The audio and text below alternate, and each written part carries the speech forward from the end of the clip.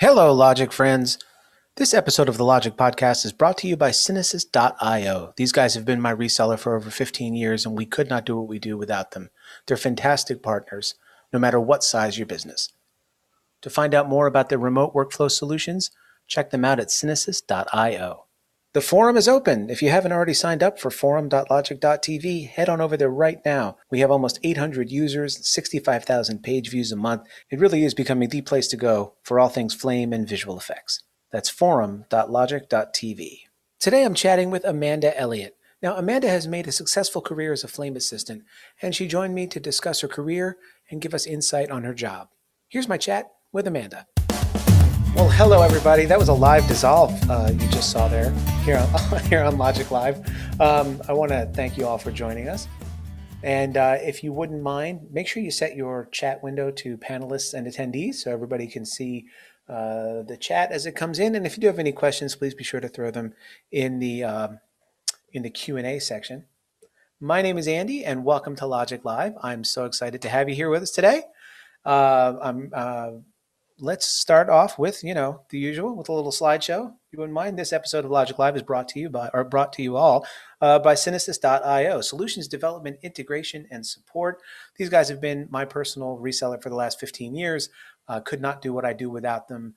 And I just want to thank them for not only supporting us, at Lively, but also supporting the Logic community and the Flame community.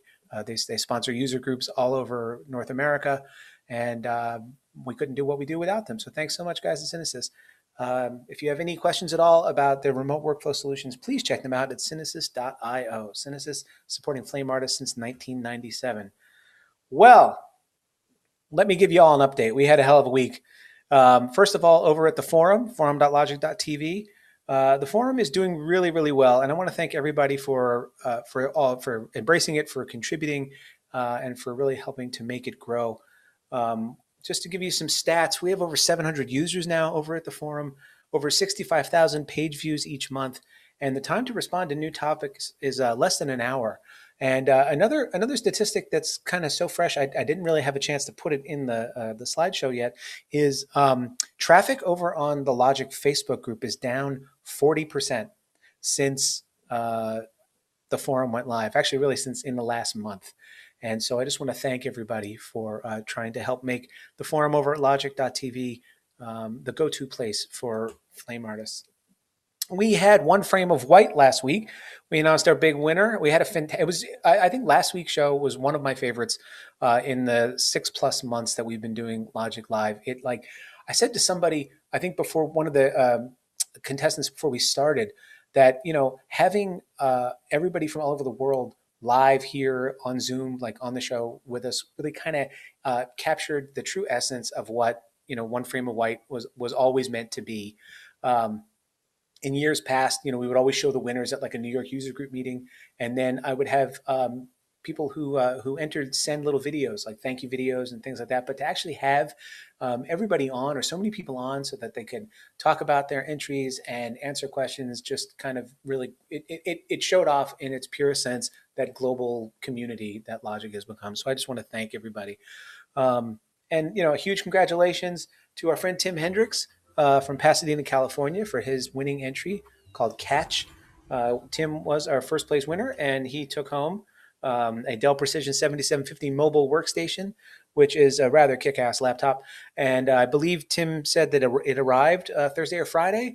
And so I can't wait to see all the fun stuff he makes with that. Tim, I've discovered, in addition to being a flame artist, teaches art at an art school in Pasadena. And so there are all the feels there, in terms of helping Tim out. But please, if you haven't already, go over to oneframeofwhite.com. Check out all the entries from this year. And in fact, check out all the entries from the last 6 years, or 6 or 7 years, rather. It's really inspiring to see what flame artists are doing.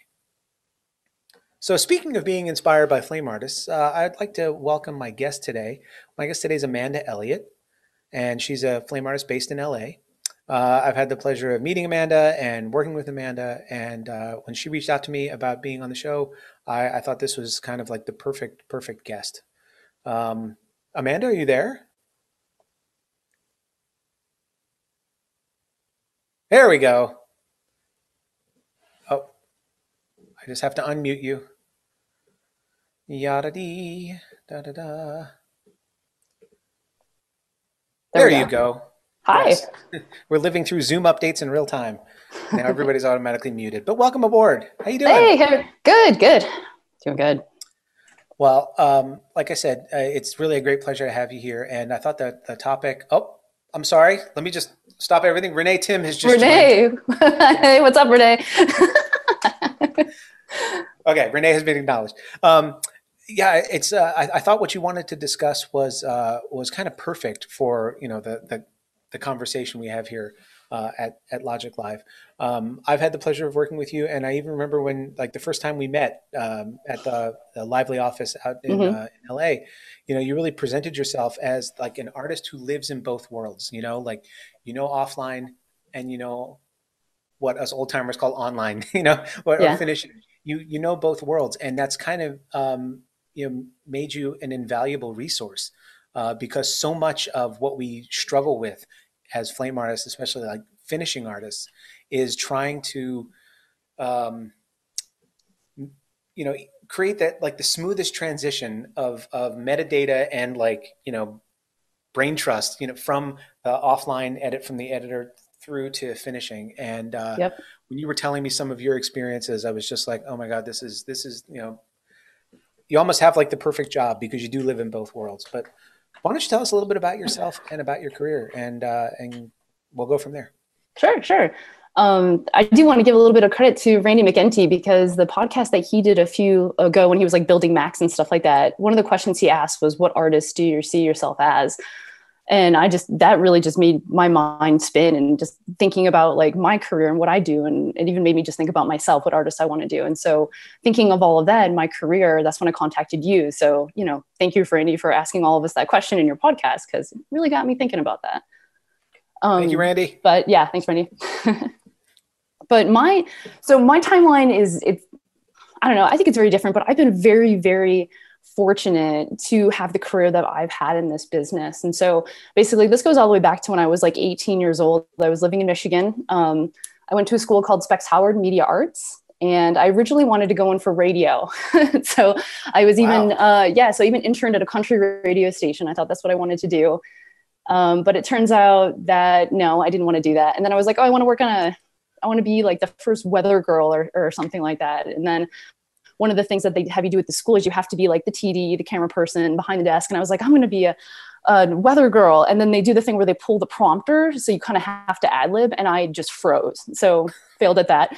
So I'm like, This okay, maybe story that's almost not for sounds me. like a country. It almost sounds like a country music song. In my Yeah, limited right. experience. Oh, it gets better.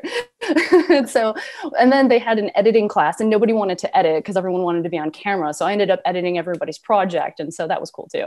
And then after that school was only 9 months because it's like a concentrated school. And then after that, I was 19 years old and I ended up working at J. Walter Thompson, which is the JWT now, and working on mostly like edit reels and concepts for the agency. They call it the Chop House. And then, so this is the best part. So, so it gets way better than this. So I'm 20 years old and I start submitting my resumes out. And there was a place called Mad River Post in Detroit. And so I was just so freaking excited. I sent my resume and I was like, oh, and I went in for the interview and I was just like, I have no idea what I'm doing. I don't know what's going on, but I really want this job. And they were like, cool, you're hired. So my very first day was a 19-hour day. And it was during this Pontiac campaign with like the James Brown and like music. And it was just a crazy campaign. And I remember as we were doing this, I even have this picture of me sitting with like $1 million worth of neg because I was logging it in. And I remember working with this editor and he was just like, yes, we need to do everything in key code because they didn't slug the neg. And I'm like, huh? Sounds great. And he's just like, I'm like, what does that mean? And he's just like, oh God. So I'm just like, that was, I had to rethink my life decisions at that point. And the funny thing is that I started right before Christmas and I was only 20. So they had to sneak me into our Christmas party that was at a restaurant/bar. So that was fun too. Wow, But you know what? As you finish that, yes, this is a country music song. Just this kind is of lived definitely, out in real life, ending with yeah, underage yeah, drinking. But yes, I'm yeah. sorry. Go ahead. Yeah, and then even it gets even better because the editor that I worked with, Cam, he was a very, very good editor, and this is actually the foundation of my career that I have now. And it's so important to point out was that working with that editor, he said something that really stuck with me, and I would start, for example, calling folders like for Amanda, for Cam, and he would just look at me like, what is this? What is this shit? What am I supposed to do with this? And I was like, it's for color. And he's like, then you put for color, then you put for audio. And then, so that started like the basis of like naming stuff. So where anyone can take over. And then one other thing that he said to me too in that time was just that, Amanda, if you get hit by a bus tomorrow, I need to finish this commercial anyway. And I was like, whoa, okay, I don't label any folders for anybody's name ever again. So that started the foundation of my career now. But so after that, I'm 22 years old. I work at a place called Universal Images in Detroit, and they were the biggest discrete house at the time. I think they had 11 Flames, 10 Smokes, 1 Inferno, 3 3D Studio Max, and like a Combustion. Yeah, I don't remember at that point. But yeah, so they were very kind of like segregated in a point where it's like the online people stuck to online and graphics people stuck to graphics. And so that was a really good time when I was there. I worked on a ton of auto show stuff, various clients, car commercials. If you need like 200 Chevy commercials and you need them out to DG channel, I'm your girl. That was fun times. Oh my God, too. DG Fast Channel. Right? I just got like, sorry. Yeah. Like, that was fun. A good chunk of my career just came flooding back. I'm sorry. Yeah, yes, I think a lot of people got PTSD. Sorry about that. And then so not only did I have a really good opportunity to work with a really good editor in offline, immediately after that, I was able to work with a really good online editor as well. His name was Paul Garland, and he works at Switch in Detroit. And he was actually one of the editors that was just like, here, take the pen, you try it, you do a slate, you lay it off. Here, I'll show you how to conform. No problem whatsoever. So I was just really lucky to be able to work on both sides at such a young age with two different artists and editors that were just, willing to do that. So I give them both a lot of credit for helping me with my foundation today. So then I fast forward to 24 years old, moved to Cali. And then I think, and then I started at Redcar, which I feel like everybody started at Redcar, which is awesome. Yeah, which is really awesome. And they hired me specifically because I knew offline and online. So I remember they called me in Detroit because I actually, the website, la411.com, I believe. You can go to post-production and you can find all these companies. And I literally sent out probably 300 resumes. I was like, I'll be your receptionist. I'll do anything you want. I just want to move to Cali. I want to live by the beach, because that's what everybody in the Midwest says, right? So I'm like, I want to live by the beach. Yeah. So I ended up working at Redcar, and they were just like, offline and online? I'm like, yeah. They're just like, okay, that's cool. Come work with us. So as I was working there for a little bit, me and actually the online person at that place, we left and we went and started Elephant Post instead of Lost Planet. So that was really cool at that point, like being like a year into LA, and I was like, whoa, what's going on? So got to work with a lot of amazing people over there as well. And then let's see here. Oh, and then back in 2014, I actually did end up going to Australia for a couple months looking for work. And I had an interview at Method Sydney. And then there was a class taught by Joel Osis out there because, sadly I didn't get the job. And then he was teaching a class, and I'm like, who is this guy? What's going on? So I know, Joel, you projection horror node, you. Everybody knows that. But yeah, so he taught a really amazing class. And so that's when I met him. And so, but basically, other than that, I've just been freelancing the past 12, 14 years. In the freelancing world in LA. So it's been quite amazing. Why don't you take me through like a typical day? You describe yourself as a finishing artist. I know other times, you've also been described as a flame assist. Why don't you do that? Take me through a typical day where you're bouncing back and forth from offline to online. Okay. Yeah, we can start with like the flame assist, for example. Should I maybe give an example of one of the jobs that I worked on before? Yeah, sure. Okay, yeah. So when I was working at a place called Significant Others, it's the flame room inside of Final Cut. I was working on a huge job in 2018 with Justin Blaustein, who's another fantastic flame artist. What started off, I think, is like 6 spots for Kaiser. Ended up turning into like 150 or something like that, which is just like a ton of versioning. But so the original project was like 6 spots. You just come in, you're going to help him, you're going to do the conforms, whatever else. And then it'll just be 6 spots. So what kind of turned into that job is like, as he was working on other just random stuff that gets thrown in. He's working on beauty. He was working on different versions. All of a sudden he needed different versions to show clients. I could overhear the clients talking about like, oh, we need to make another version for Washington, DC that has a different disclaimer. And in my head, I know if something has a different disclaimer, it needs another ISKI. So I'm kind of taking notes and writing this stuff down as well. So I guess is just as an offline assist, I'm in this particular job. I'm the one that started the Google Doc. We didn't have Shotgun or anything. So it was like just a big Google Doc of which disclaimers matched what ISKIs, for anything that changed in the middle, whether it was a certain art card or something at the end, like whatever these versions were, it was for Kaiser. So it was just all these different versions.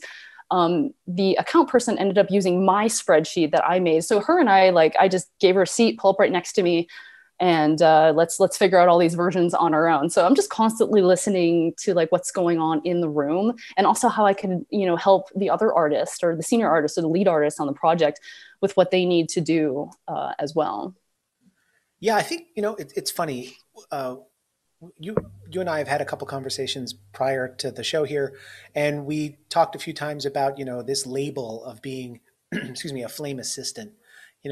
And sometimes there's a negative association with that. It's like you're the junior, you're the person who does the tasks that the senior artist doesn't want to do, or that's just such a misnomer. Like in all the conversations I've had with you about this, you said the magic words there, like you're the eyes and ears in the room. Yep. The assistant Exactly. is the flame. Sometimes as the flame artist, especially when like the shit hits the fan, you have blinders on your brain. I mean, you are so focused on that impossible task and that deadline that you cannot possibly make, that you can't be aware of anything else that's going on, and having someone in the room to listen to, I mean, to not only like take accurate notes of what either the client is telling you or the account person is telling you, but also to be able to play chess, to eavesdrop, to overhear like the agency creative and account person and producer all like dealing with their own personal or professional crises, and then gleaning from that what that might mean for you and the rest of your team, and then putting your phone in silent mode and texting it over to Yep. pretend like you're looking Exactly. at them, and while you're not looking at the screen, like texting to the producer at the post house you're working at. It's invaluable, and it's the kind of thing that a flame assistant is really an artist, a producer, a scheduler, a technical, like, just problem solver, And client services sometimes. and client services sometimes. I just remember the phase in my career where I was doing that kind of stuff. It was eye opening for me. I remember walking into Flame Suite and seeing like that chair, and trying to figure out like, what do I need to know to get into that chair. And it has nothing to do with the keyboard, the pen, the Yep. buttons. It's all about that room. You know, you had mentioned a couple of other spots, or we had prepared a couple of other spots that were kind of good examples. Which Oh one would you yeah. would you Yeah, like yeah. to start with?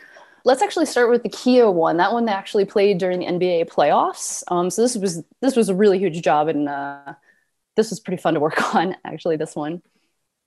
All right, cool. I'm going to impress everyone now with a dissolve. Ready? Oh man, whew. My mother, if she was watching this right now, she'd be so proud.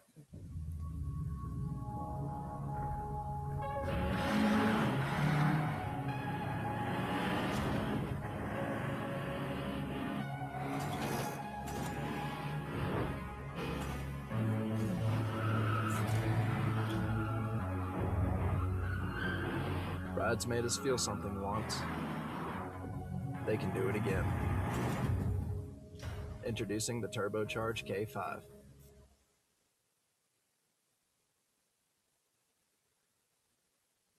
Yes.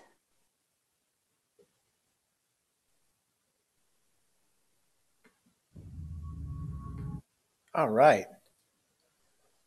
So, So take us through that yes. Kia spot. That one was a lot of fun to work on. This one I actually did the offline assisting for. The editor was Rick at White House, and he was in London. So, that was fun. Text at 5 a.m. and trying to figure out stuff, but hey, got to do what you got to do. Um, yes, it was very, very, very cool commercial to work on. So, I guess just going through, now that I have both experience in offline and online, being able, and since I've freelanced with White House for about like 10 years now, on and off, working on that one, editorial assistant, you have to know all the dailies. You have to go through all the dailies. You have to go through script notes, make sure the script notes match the dailies. You got to make sure nothing's missing. Then you got to go through and pull sound effects. And sometimes you have to I started off doing a little bit of sound design, on another spot, and then finished up a little bit on this spot as well. And then sometimes you do ghost editing in the background, just regular editing. You have ideas, you have to go through, pull the takes, whatever takes are in the script notes. You do breakout sequences for the editor. Anytime you hear, and since this was all remote, everything was going on in Zoom sessions. So as I heard the client say stuff like, oh, where's that one take of the one car that spins around the carousel, but it turns like really sharp? I'm like, oh, that's 101 take 5. I green taked it for you. So it's like, I have to know all the footage and I have to be able to respond immediately to what the clients need. It's like, oh, did we have any sound effects for like the tire screeching, but not too loud? I'm like, actually, I grabbed real K5 sound effects from blah, blah, blah, or whatever, if we didn't get one supplied for us. So going through all of that. And then the other fun part was, so towards the end, there's this whole like clown mouth that the car drives through at the end before the art card. And so this is a fun part where having a lot of online experience really comes in handy. Because as we know, as flame artists, when light hits something, especially sheet metal, like you can see it, it reflects on everything. So as the car was going through, the clients wanted to play with the idea of like, what if certain things were shutting off at different times? And the thing is, because the mouth is this huge, bright thing, that when that turns on and off, it reflects everything else. Yeah, so that's one of the shots. And then also towards the end too, before the art card, there was another shot too. So we know that the light just reflects off of everything on there. So basically when they were like, oh, we're going to prep for, one of the VFX companies to do like a test. And so basically I told the producer and the editor, I was like, actually, I have a flame license. I have a Mac Mini. I can do a mini comp. And they're just like, what? So that's when I'm able to give little comps for them. But then also when it comes to color prep too, when they're like, okay, we just want to hurry up and do a test, and we're just going to send this off to color. And I said, well, since I know light reflects off of sheet metal, I want to be able to grab another take of the car, the carousel, and the very background that turns on and off. I need to make sure I have on and off of every single little object. I also need to make sure I have on and off of the floor. I want to make sure I have a plate of the floor. I want to make sure I have the carousel in the background clean. So it's just all these kind of little things that play into like building a scene like that with lights reflecting and turning off at different times. I can just kind of, reach in my online pocket and go like, oh, I remember those things from comping that I need to supply these to color. It's just invaluable. I mean, I know I've been on the receiving end of this a million times where, you get your color, you get your conform prep, and the agency walks in or zooms in now and says, oh yes, well, what we'd like to do is change the timing of, how the lights turn on, and you just kind of like your soul just evaporate, whatever last bit of humanity you had left, like being a flame artist, just goes up like a cinder, because they never ask the questions. Yeah, and that's part of the reason why I'm like, they need this element with the lights on and off, because they want to be able to control that environment and the floor too. Everything reflects off the floor. So yeah, so then like little pieces, production tape and ramps. When the car comes in, there's a huge ramp, and I was like, hey guys, just there's a ramp, that kind of stuff. And then also the wheel locking up. Yep, being able to flag things that are going to need to be cleaned up or may need cleanup, and making sure, like you said before, if you know that in one of the other takes there's this perfect moment where I could grab. I mean, we do that as flame artists all the time. When you're asked to clean something up, you look at the shot and I like to say you see it for like the sum of its parts. So knowing all the dailies, knowing that there is a take that was marked no good for performance, but actually has a clean shot of the door or the windshield or whatever, or where that and I'm looking for all those pieces. Yeah. And as I'm actively going through the dailies, and then I'm starting to look at the storyboards and build it in my brain, I'm kind of like, okay. And then like even the wheel locking up at the end, there's other commercials I've worked on years ago where the wheel locking up is bad. It's something like the ABS or, is going crazy or whatever, but there's also going to be a disclaimer too. So I'm like, is the disclaimer going to be here? Does it locked up? Do I have to find a cleaner shot of that hubcap? So I need to give it to VFX. Do we need to actually make it spin? So it's like all these little things that I'm constantly asking questions to my producers about. Like, do we need to darken the windshield? Like, do we see the talent, not see the talent, when the lights turn on, like that, just these little things that happen to come up in the past are really invaluable to bring them up then and there. It's great. I mean, there are so many times I've wanted to take like all of the assistant editors who work at our company and put them through like a finishing boot camp, where we could expose them or put them in these scenarios, a half a dozen or so different scenarios where you can see that if certain questions were asked before the color session or before the prepping was done, I don't know, just to I really feel so passionately about how people who work across different departments or different disciplines in the creative process, if they knew just a little bit about each other's jobs, or maybe a little bit more than they do, it would make everything a million times better. So I Yeah, can see why and this kind makes you like a brilliant assistant. and the thing is that I can also sympathize with both parts too. So sometimes being in online, it'll be like, oh God, why is this EDL a mess? But then I've also been the offline assistant where it's like the producer came in, said, can you just quickly get an EDL out right now? And I'm just like, but, and they're just like, no, right now, can you just export it right now? I'm just like, oh, okay, go. So it's like I've been in both seats. And then I've also been in the offline seat where we get like a graphic back or we get something back. And it's like, why is the time code minus whatever, zero? Like, what is the time code all messed up? Like, why is their EDL all off? Like, why are they giving us crap when their shit's all fucked up or something like that? It's like, but I also understand sitting in the, so it's like I have sympathy and compassion for like both sides, where it's like I can almost look at the way the EDL is structured and be like, they were in a hurry, they didn't understand, that was probably a newbie or something, like, nothing like bad, but just like I can understand what was going on in the process and try to help at the same time. And the best part is when I actually conform my own stuff that I prep. That's fun. Yeah, you certainly can't blame the assistant editor on that for Yeah, I'm getting like, bad well, prep, it's my right? fault. It's my fault, I guess. Yeah, I've done that before. There's a few places that I actually freelance at regularly. Stitch Editorial has Bacon VFX with Mitch Gardner. Final Cut has Significant Others. I've also worked at Nomad because Nomad has their online there as well. Union Editorial used to have Resolution a while ago. So it's like I've been able to just constantly be busy because it's just like, oh, we're missing an assist. Hey, Amanda, can you come help out? Or something. It's like, oh, I don't have time to conform this. Can you just go in online and do it real quick? And I'm just like, oh, I prepped it. Yeah, sure. Why not? I know what I need. That's great. Yeah. That's great. That's great. We got another spot here that we want to take a look at, right? For Harris. This one was so much fun to work on. Yeah. I did the opening frame.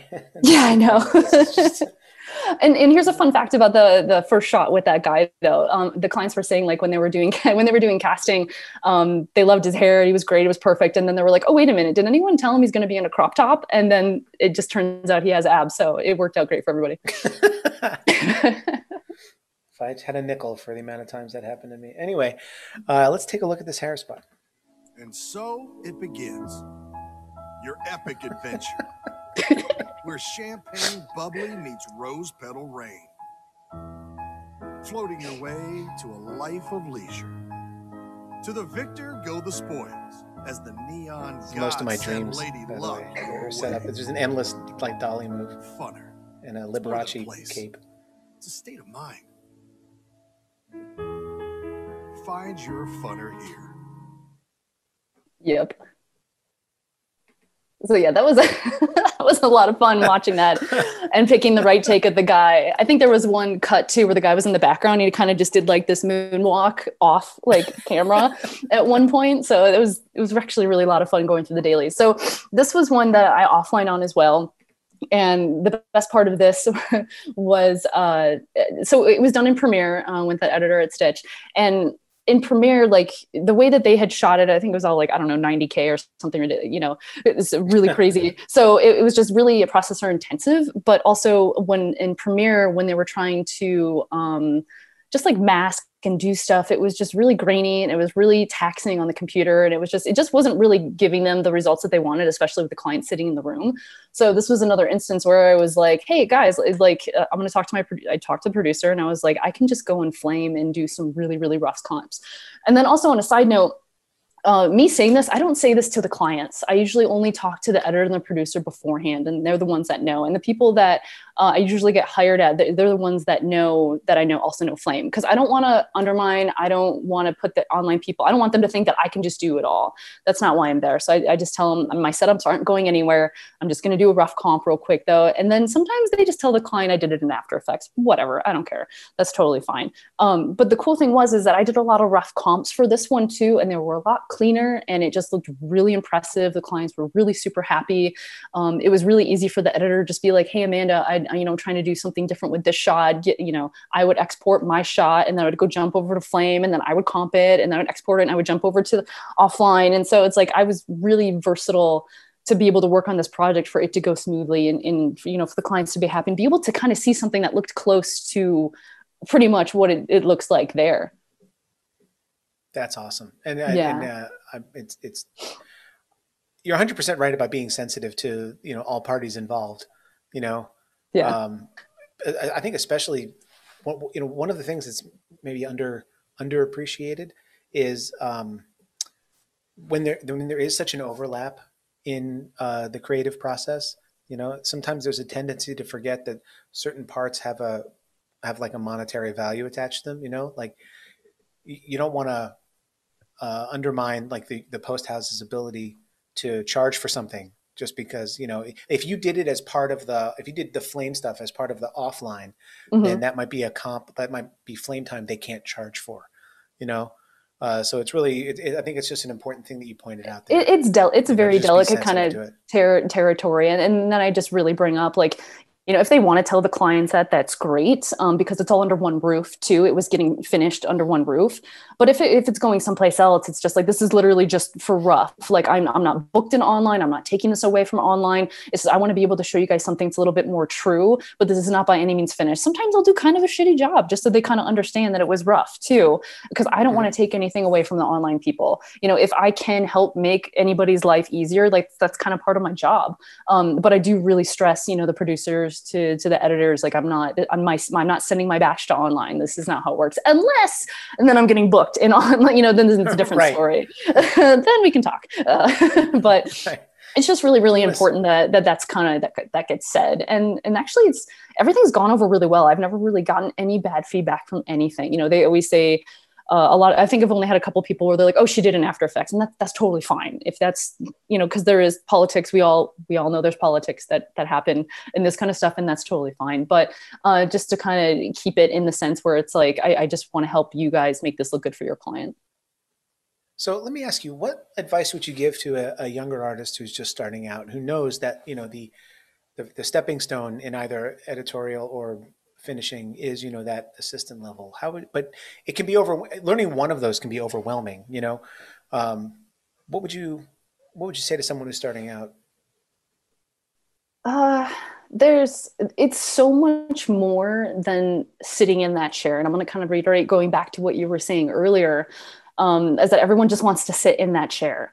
And the thing is that my whole entire career since I was 19, 20 years old is I've always been sitting in front of clients. I've never been in the back room with headphones. Nothing wrong with that, but that's not me. I've always sat in front of clients. I always dress nice when I go to work. I always make sure I'm making a statement. But I think when it comes to assistants starting out, is it going to be the same thing that brings assistants up to when they almost sit in the chair, and that's reading the room, that having eyes and ears on everything at all times. And so I can even give you an example. I'll bring it back to how I've been brought up though too, is working an offline at Mad River so young and being so like malleable, like my editor being able to impress these things. He was the one that really enforced, like, you need to keep an eye on these clients, and you need to make sure that, they have their coffee when they need it. Do they want dinner? You get their dinner. Oh, and then I need to make sure you break down my dailies. Oh, I need to make sure that I'm okay too. So he really stressed that into me really early on. And then I also realized how successful it had made my career. So not only was it from a standpoint, and just kind of me personally, not only was it a standpoint emotionally being there for the clients and for the artists there as well. I think it was just being able to read it from an emotional standpoint, but also business standpoint. And what I mean by that, for example, is going back to that Kaiser job back in 2018, where we had all those different, like 100 and whatever versions, is that everyone was just so stressed. And there was all these different versions, and their clients were young, and their clients, we need this version, we need to do this. And all I'm doing is just listening. So they're just like, we have another version with another disclaimer. I just put that in my Google Doc and put work in progress. And then they're telling me, oh, the disclaimer is just a city change. And I was like, okay, well, I already have like the Photoshop document. Maybe I'll just change it, work in progress. Oh yeah, we might have another ISKI. So I just add it to the Google Doc. So everything's already built. So, but I'm not telling anybody this. I'll maybe text my producer, hey, by the way, just, I heard there's another ISKI coming along, which means if it's a different change for a city, they say the city in the spot. So that means they're going to need another audio change. So we're going to need more audio time. And it's like, oh, is it an art card change? Is it just a disclaimer change? No, it's just disclaimer. It's like, I'm just constantly like getting the feedback from them and then telling my producer. And then also, and then to interject with like an emotional standpoint too. If I happen to walk in the kitchen, get some coffee, and I notice my artist hasn't eaten, I need to find a way to make sure that my artist is also drinking water and eating. This is also really important too. And maybe my clients are getting stressed out. They need coffee, they need snacks. Let's get veggies in here stat, or something like that. And calling client services, but, or I'll just go to my producer and be like, get the artist out of the room for 10 minutes and let him eat, and then she'll call and then they'll step out, kind of thing. So I'm constantly just checking and making sure, not that everybody is like business point, but just like a personal standpoint too. If I notice clients are getting stressed, I'll turn around and start talking about like a dumb like story that I had from like 20 years ago, like, remember, I don't know, puppies and ice cream, whatever. I just I just bring up something to change the tone of the room. But in the background, I already have these 2 versions done on my desktop that they were just talking and stressing about.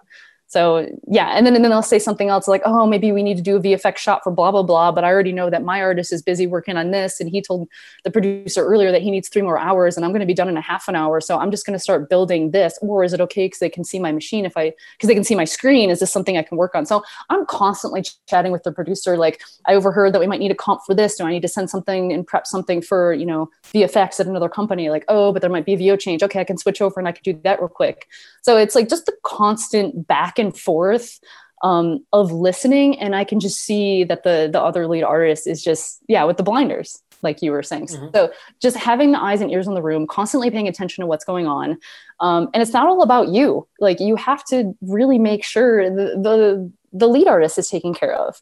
I notice when they're not drinking water, so I'll just go grab water and I'll give it to them. I notice the clients, man, they went through all their snacks. Maybe it's time to get some dinner or something like that. Get a cheese plate in here, stat. Yeah, exactly. So, and then also, yeah, right. Or a bowl of M&Ms and Skittles, make it fun. I don't know, mix the 2, see what happens. Oh man. Right. Don't cross the streams there. But no, like you're 100% right. Like every part of our job, in post, whatever, is stressful, and we're at the bottom of the hill, like all that bullshit is just rolling down, like is snowballing down towards you. There's no reason why you have to amplify it. I try to live by this mantra that, when the clients come into the room with me, I mean, I'm not the greatest flame artist in the world. But I read the room with them, when they come in, everything's taken care of. There is no stress, I'm there to solve all their problems, We're on the same team, basically. Exactly. That's the way I see it. Especially that like magical year when all the flame bays, like, see, I said flame bay, so that way, it's like an East Coast, West Coast thing, that when all the flame bays like switched around so that we faced the client, everything changed. So I mean, at least in the way that my room is set up, I have a table, they can see my feet. So, I have to wear nice footwear and, and I have to wear the good pants. I mean, and then, and they can see me, no matter what happens, they can see me. I have to always like be cognizant of that, that I'm on stage, that I'm going to set the tone of this room. But you're also setting the tone of the company too. Like you're setting an example for the company as well. And like, there's no problem with this like magical pen that we can't solve, so let's just do it one step at a time. What are the issues, let's solve them. And once you solve one problem that the agency or your client is having, like the tension you can see it just melts off of them, and then you can start to like have a creative process again. And maybe, just blow their minds. And sometimes all that really means is making the legal more readable, or, making the title just a little bit bigger or something like that. And that's what they're going to remember too, believe it or not. Like, it's just this stuff.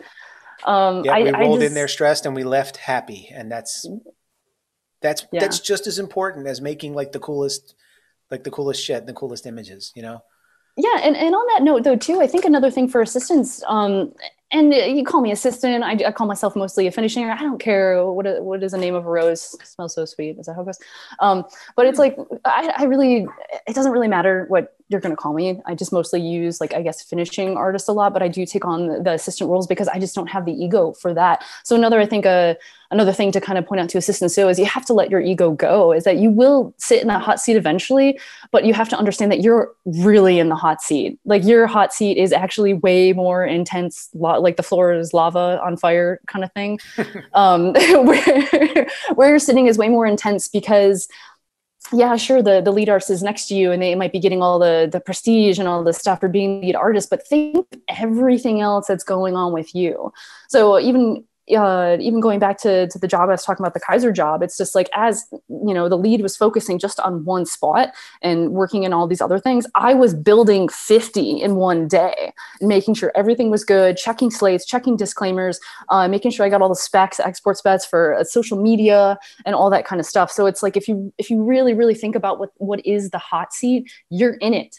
And then you have to let your ego go, thinking that you're eventually going to be the lead and your name is going to be in the credits and I would rather have, or what means more to me is having the trust of my clients and the producers of the companies that I work at. I've been freelancing and doing this for like 14 years. That trust and the bond that I have with these clients and companies mean more to me than having my name in a credit in a movie. It means so much more to me. That's how I've been able to have my freelancing like business thrive for so long, as I'm looking out for you, I'm looking out for the producer, I'm looking out for the clients, I'm intertwining, I'm making sure everyone's paying attention. If I'm sitting in a color bay and offline and I overhear something about a different version, I'm getting the producer, we only have an hour left in color and they want to do another version, what do you want to do?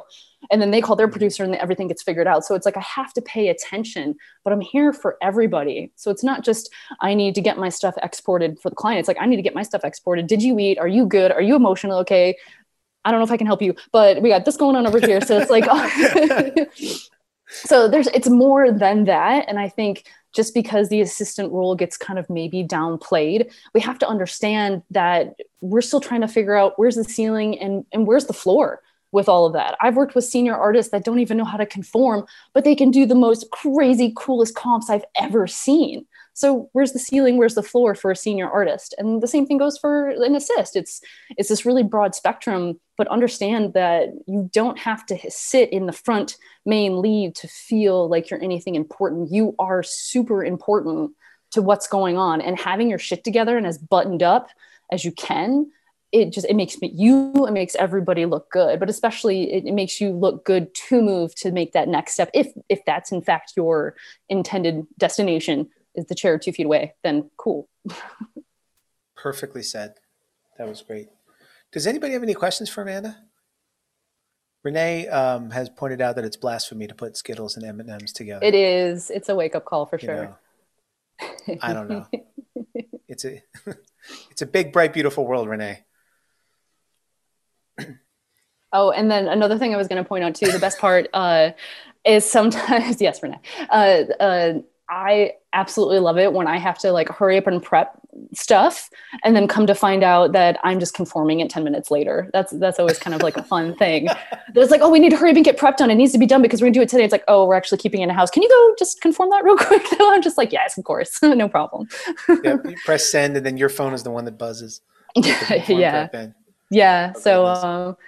So yeah, that's kind of the role of what it's so many things. There's so many things involved with what the assistant does, what the assist can offer, being able to pay attention to all of these things, and then having great communication with your lead artist and with your producer. And I think I can't even express how awesome it is to have this relationship with all these people that I freelance with, the clients and the post houses, is because I love being able to have that trust of just like, whatever we can do, we'll figure it out together, and I'm going to help you through it. I just think it's wonderful. You had shared with me a story that, oh wait, we got a question here from Daniel. It says, how long have you been a freelance assist, and are you planning on transitioning to a full-time artist?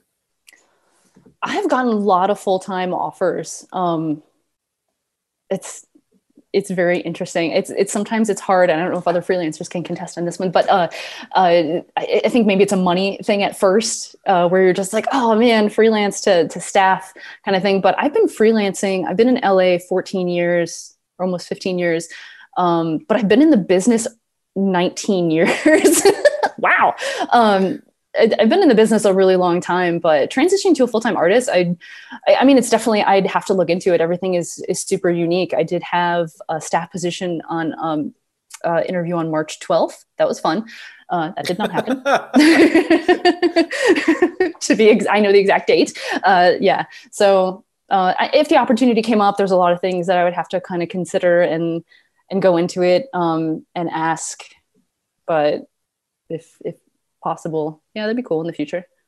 Yep. Always keep your options open, right? Yeah, for sure, for sure. And I always feel it's really good to have a work-life balance as well. I do so many What's extracurricular that? activities and hobbies. What, me? What do I No, do? what's that? What's a work-life balance? Oh, it's a work. Yeah, that whole thing. Yeah, still trying to figure that out though. But I think it's really, really important for people to do have the work-life balance and be able to do that and express it. And if there's something you need to do, I mean, people need to go pick up their kids all the time. I need to go to my karate class sometimes. So it's like, I got to figure out, the balance and everything though.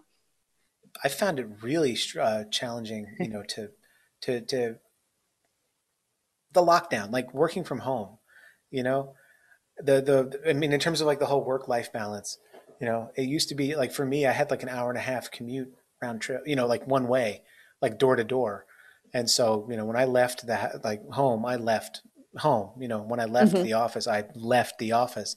And, if I was within one train stop, I could go back to work, but um, I've found it kind of fascinating that in 45 seconds I can roll into work, and that's if I take the stairs, and just trying to find a time, making sure that I have a yes, I could wake up at 6 in the morning and roll right in here and start working, but maybe I shouldn't do that. And then the same thing, I need to kind of put the brakes on at a certain time in the evening.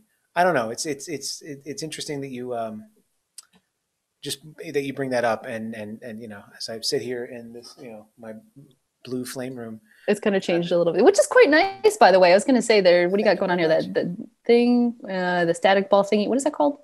Yeah, Yeah, it's like a plasma ball. that's It cool. was if anybody went to a Spencer Gifts in like the late '80s or early '90s, that was definitely overpriced. Um, You got a lot of nice stuff back there. I just have my blue notebook that oh Quinn yes, Richardson gave me. yes, This oh is yes, all I have. Thank you, Quinn. Quinn. I think you gave me mine too. It was like at a New York user group meeting. You brought like a box of them, and I gave them almost all away. I definitely held on to one for myself. Oh At man! least you kept So one, so thank you, that's Quinn. good. Yeah. You're welcome. It's back at the office. I have to get it. I think the last thing that I had in there, I made sure that like I would only write in there all of my flame like tips and tricks for myself. Hmm. Yeah. So I'm gonna have to go back and retrieve that one, see what I've left. I wanted to Renee has ask. one too. Awesome. It's awesome. Thank you, Quinn. See the love and joy you've spread around the community. I did want to ask you while we still have time, in that whole vein of like inspiring the next generation of artists. You told me about how you and Renee had gone to was it UCLA? Oh, it was CalArts? Cal State Long Beach. That's it. Yes, yes. Oh, this is I thought good. this was just awesome. This is really good. Okay, so where do I start? So they have like a career day, and the people that work in the film business, so they have this whole thing where they have all of the people that work in the film business lined up at computers in this huge room, and the kids would come in students, people, yeah, they come in one by one and they chat with us, and they kind of treat it like it's an interview situation. And so everyone kind of is very, I do it different. I do it very different. I give these kids such a hard time, and it's amazing. So the first thing is that like, if I notice someone comes in, I'm just like, you should really wear nicer shoes. And they're just like, because they're expecting me to be like, hey, this is a fake interview, blah, blah, blah. Hi, come sit down. Let me look at your portfolio. This is great, kind of thing. And I'm just like, okay, cool. So they sit down there, put their laptop, and I'm like, sorry, the internet doesn't work. And they're just like, but I'm like, the internet doesn't work. And then they're kind of just like, oh. And I was like, okay, so it actually does work. But I'm just saying, if you're not prepared, if you're trying to show them on your laptop, internet doesn't work, what do you do? And they're like, and so I was like, do you have a sketchbook? They're like, no. I'm like, get a sketchbook. So the next person will come in. And then like this one girl in particular. Clean that laptop, by the way, before you. Yes, clean the keyboard. If you're going to open your laptop up, like, clean up your desktop, clean the keys. Anyway, so this other girl, she really wanted to be a PA. Like this was like her hope and dream. She wanted to be a PA, and that's fine. You do your girl, right? So she's sitting down, she's really excited, and I was like, what do you want to do? She's like, I want to be a PA. And I was like, I don't think you should do that. She's like, but she's really uncomfortable. She's like, but that's what I want to do. Like, I really want to be a PA. And I was like, No, not feeling it. And she's like, but I mean, that's why I'm here. And I was just like, good, you passed the test. I was telling you not to do something, you stick to your guns. Good. Okay, go on, next. Like, and then there was also other people that, so this was the course of over like 2 years. And so, and then so the third year that I was there just last year, people were actually lining up outside to talk with me because I was kind of like the bitchy one. So another girl comes in and she's got like her sketchbook and she's just like, so I just want to show you this. And I'm just looking at her while she's like flipping the pages in front of me. And I'm just like, I was like, do you have anything else? And she's just like, oh, well, I mean, I guess I have this and this. And I was just like, she's like, what do you mean? I'm like, it's not really that good. You know what I mean? And she's just like, and she like started to cry. And I was like, okay, all right, time out. I'm telling you this because this is how the business works sometimes. And I don't want to give her the impression everyone's like that, but I'm being really tough on you for a reason. You got to stick to your guns and you got to be confident about what you're doing. So if you're going to show me something in here, I want you to stick by it. And I want you to really like back it up. And if I don't think it's good, then just go, okay, and move on. That's okay. Some other place is going to love you for you. And you have to, I don't know, I guess it's like a theory for life. Right. But this is just like, you just got to move on and go someplace else. If they don't like it, screw it. I mean, you don't have to burn a bridge or anything. But yeah, and then there was a couple times that some people would request to see me again and chat with me. And there was one kid in particular, I do not remember his name, and he was really funny. And he comes up and he's all dressed up and he just like shakes my hand. He's like, hello, ma'am. And I was just like, I remember you. And he's just like, yes, I listened to everything that you said last year and I fixed it. And I was like, why are you here? Get out of here. No, go get a job right now. You don't need to be here. And then I would just start talking to other students too. Like they would sit down and be like, so here's my resume. And they're really tense and they're really stressed out. And I was like, you seen any good movies lately? They're like, huh? And I was like, yeah, like what movies have you seen? And they're just like, and they're just so stressed and tense. And I was like, just tell me, like, what kind of movies do you like, whatever. And then they're finally loosening up, their body language, and they start turning the chair so their chest is more towards me, like, open body language. I'm listening. And then after a few minutes, I'm just like, see, this is exactly what I want to see. I need to see you less stressed, because if I'm interviewing you because I want to see who you are as a person. I need to know if I can sit in a room with you for 16 hours and be able to do that. So I need to kind of get to the core of who you are, and I want to see your personality. And so I didn't even look at their resume or anything. And by the end of it, they were just like happy and smiling, and it was good. But that was a lot of fun doing that and torturing them a little bit. Oh God, I can only imagine. Oh, that's wonderful. Yeah, that was good. Good times. Cool. Well, Amanda, thanks so much for joining us here and for sharing sharing your story. And I just think it's all great advice. And thanks so much. For sure. Yes. Thank you so much. All right. Let's close this out here. Oh, I'm going to push this. There's another dissolve for you, Jeff. And Mom. Ladies and gentlemen, it's prize time here at Logik. I made this myself, by the way, using Flame. I'm sure you're familiar with it. I've got a little something to give away here. I've got one of these wonderful Logik phone chargers to send away or to give away. Let's see. Yes, you could be one of the cool kids. You could be like Carrie Welton or is Miriam here? Yes, Miriam Aldejo. Yep. Who won? Or like the very talented Mindy Dubin or Peter Tresize. Or speaking of Quinn Richardson, there's his hand holding a Logik phone charger. So let's go ahead and give one of these away. Hold on. Just going to do this. I have here my very handy-dandy web-based random name picker, which is brought to you by HostGator, apparently, and the new folding Razr phone, which I understand is horrible. But anyway, I put everybody's name here in this, and we're going to now go ahead and start the random name picker. Here we go. Let's see. Oh, isn't that amazing? Who do we have here? Andrew Malvasio. Oh, let's give it up for Andrew. Congratulations, my friend. You have won yourself a Logik phone charger. Congratulations. All right. Congratulations, Andrew. All right. Let me go back to the slides here. Next week, We have an Mocha deep dive with Mary Poplin of Boris Effects. That's next week at 2 p.m. I have a whole bunch of sessions lined up for November. I'm just trying to secure one of the dates, and then I'll be able to share with you full details next week of what's coming up for November, maybe even a little bit into December here on Logic Live. The forum. Funny things are happening on the way to the forum, so please head on over there and help to continue to build the forum.logic.tv into the place for flame artists that we all know it can be. This episode, like all other episodes of Logic TV, or Logic Live rather, are available at logic.tv. My friends, that's going to do it for this week. I'll see you next time. This episode of the Logic Podcast is brought to you by Synesys.io. To find out more about their remote workflow solutions, check them out at Synesys.io. See you next time.